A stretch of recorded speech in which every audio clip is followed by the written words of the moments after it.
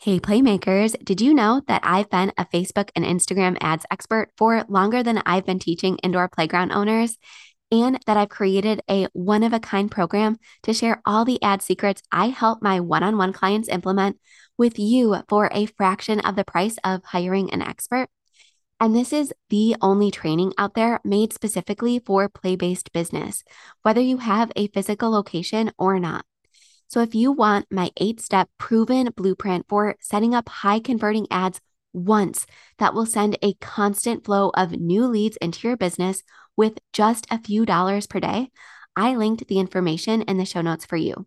So in my Book More Birthdays with Ads course, you will get all the tutorials, training, and know-how you need to never need to pay a third-party ads manager or outsource this task, which can save you thousands of dollars per month in addition to increasing your revenue with all these new leads and bookings. I also give you all the tools and templates needed to delegate this to your internal team once you're ready. So this is really a no-brainer. So to learn more about my Book More Birthdays with Ads course, so you can start spending less on ads while getting more bookings and sales, head to the show notes. I'll see you there.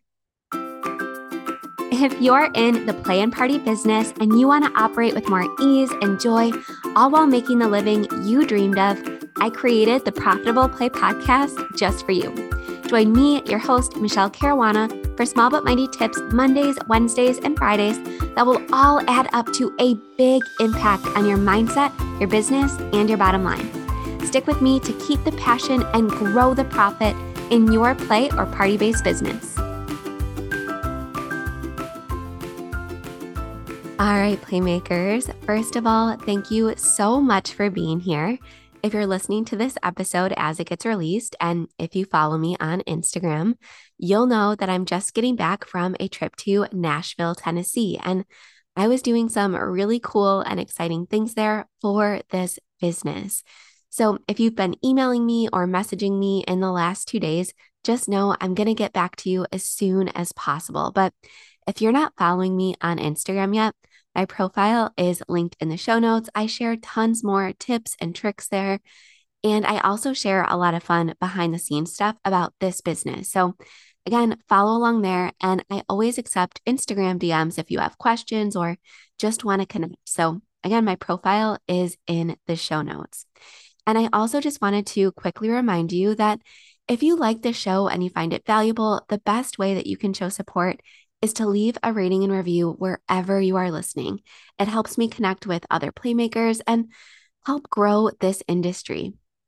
All right, so without further ado, let's get into today's episode.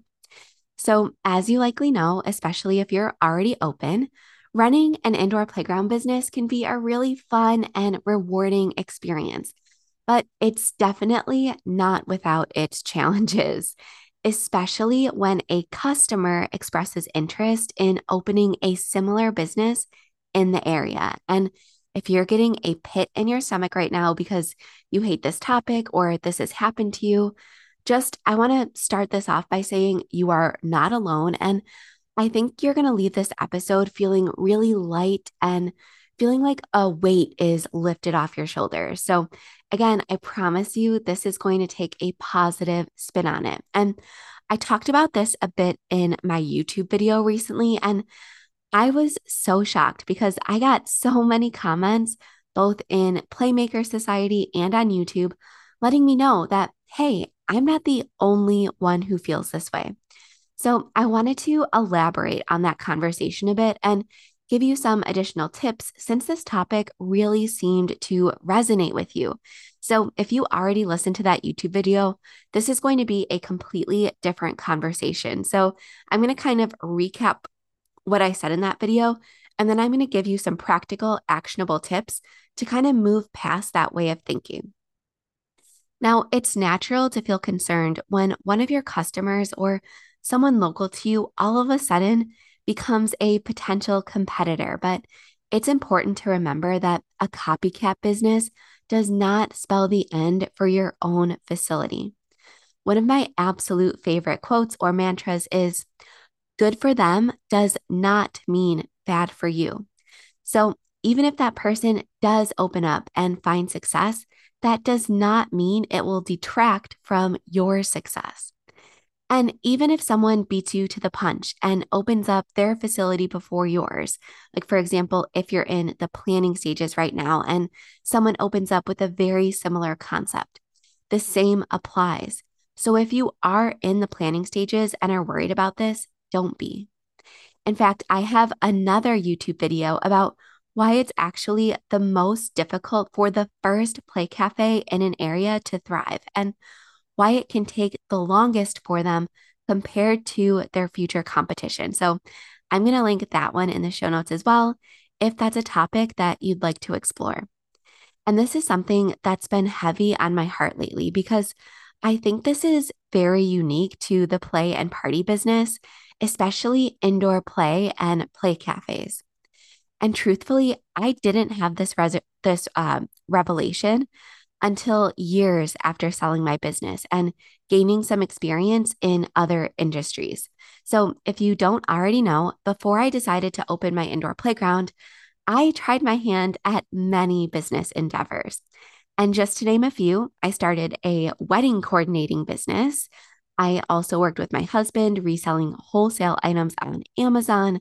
I did social media marketing and Facebook ad management for all types of clients across industries. And I noticed that there is this one unfortunate reality that is very specific to the indoor play industry. Something that, like I said, not many other entrepreneurs or business owners have to deal with.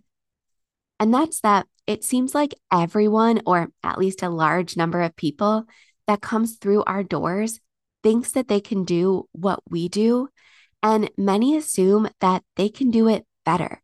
And I don't know if it's because we make it look fun or easy or because it seems like a business they can involve their kids in, but I can't tell you how many people came up to me in person or sent me a message on social media asking for help opening in my same town.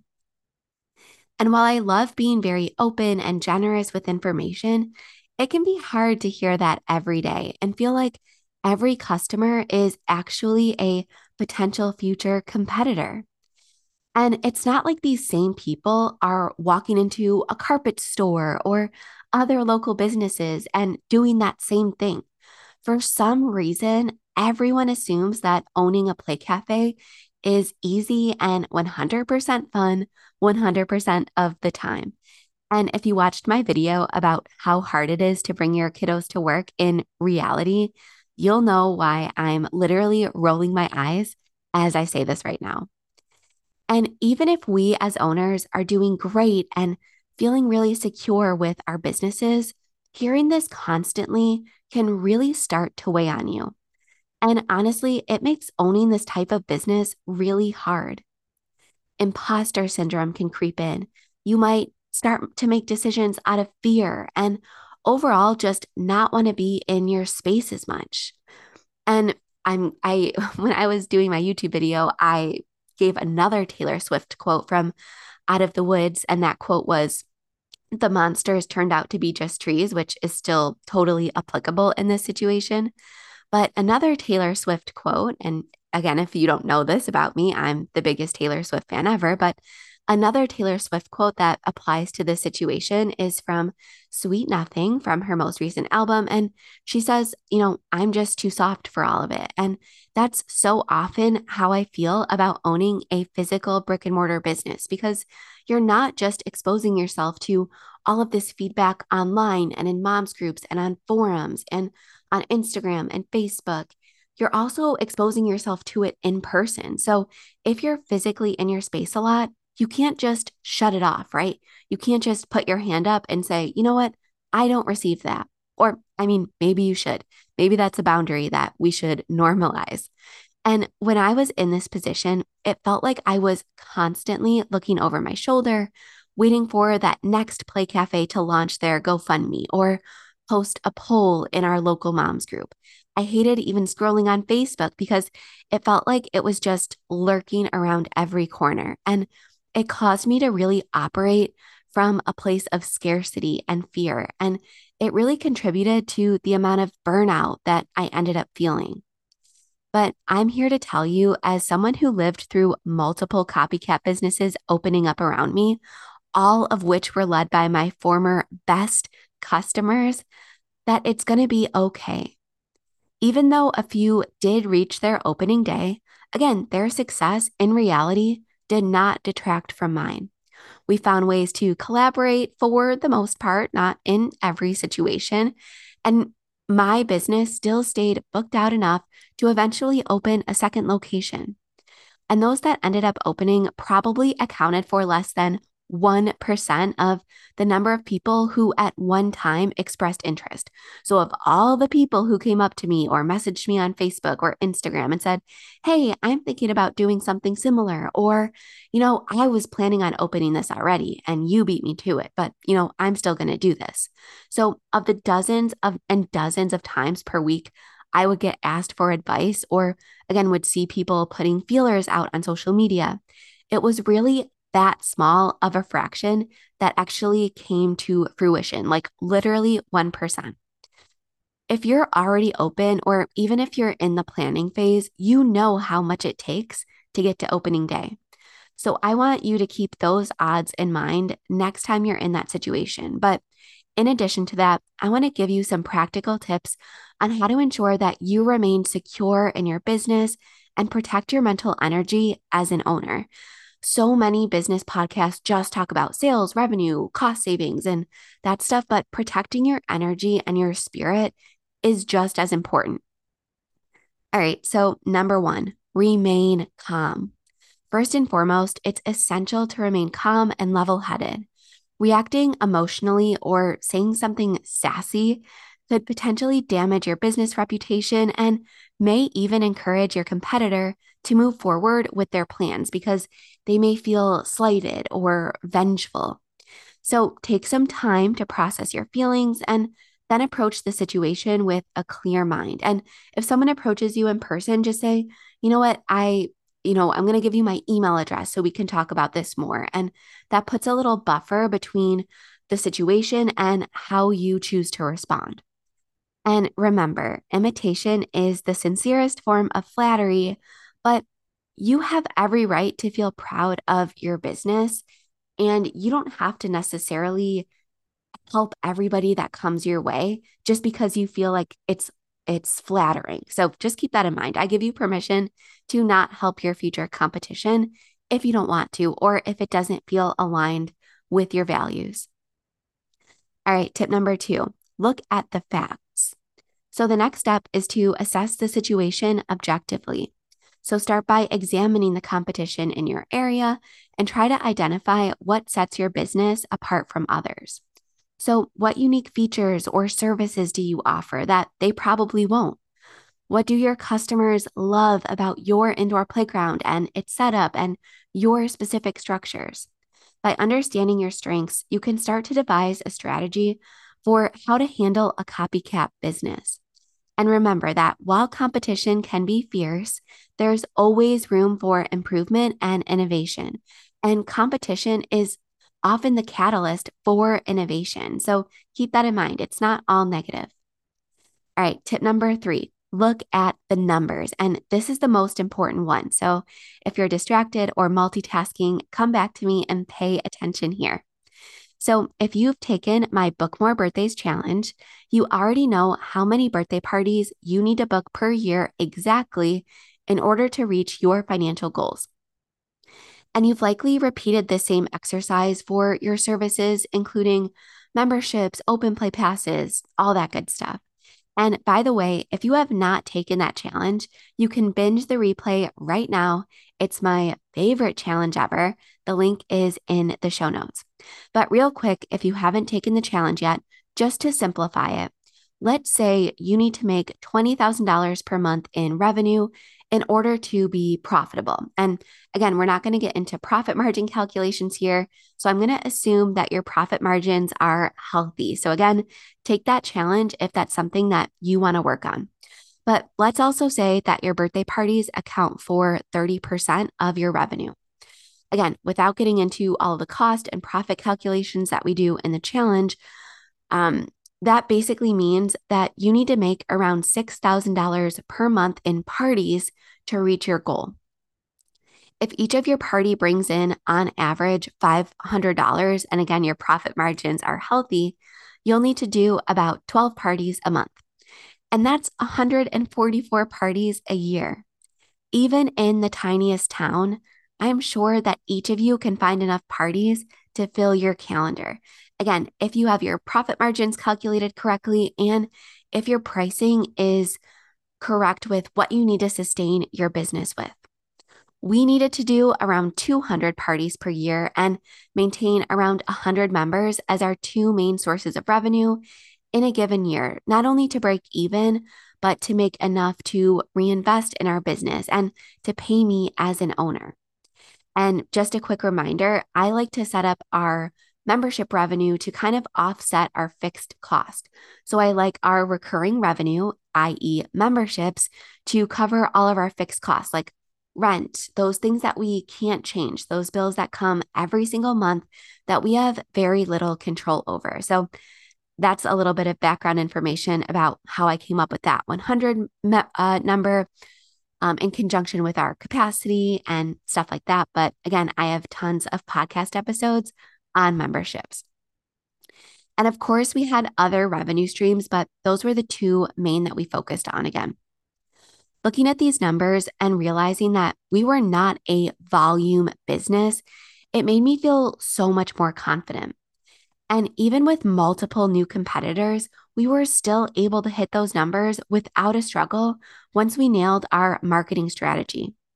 You don't need to serve every single person in your community or be the one-stop shop in order to be successful, especially if you focus on big ticket and recurring revenue, like I just mentioned. So, parties and memberships.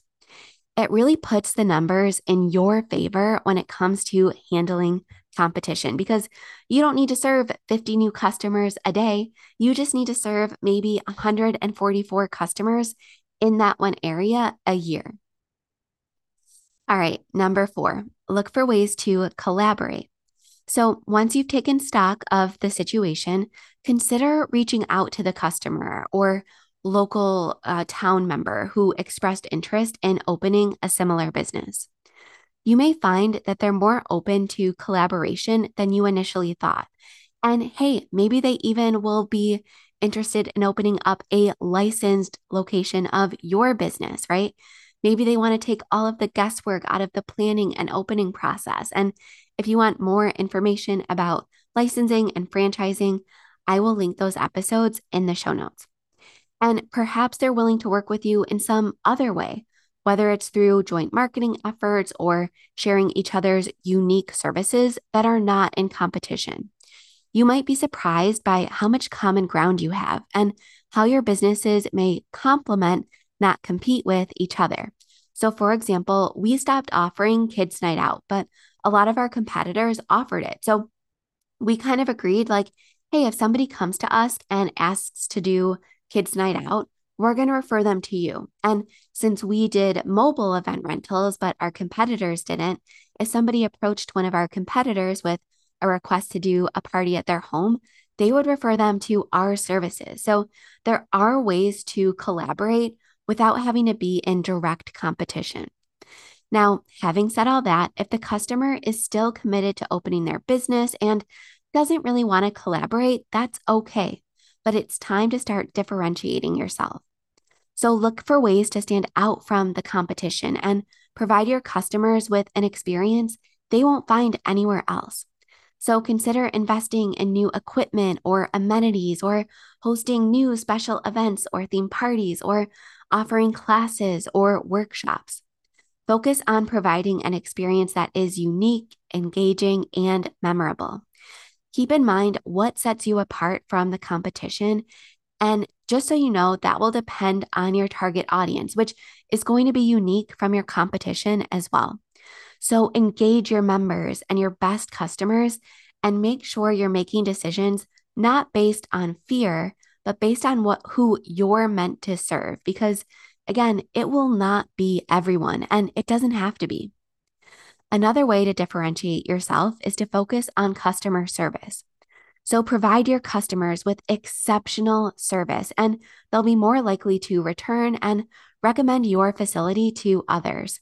So make sure you do a retraining and a reminder for your staff to be friendly, knowledgeable, and attentive to the needs of your customers. Take time to engage with your customers as the owner, whether it's through social media,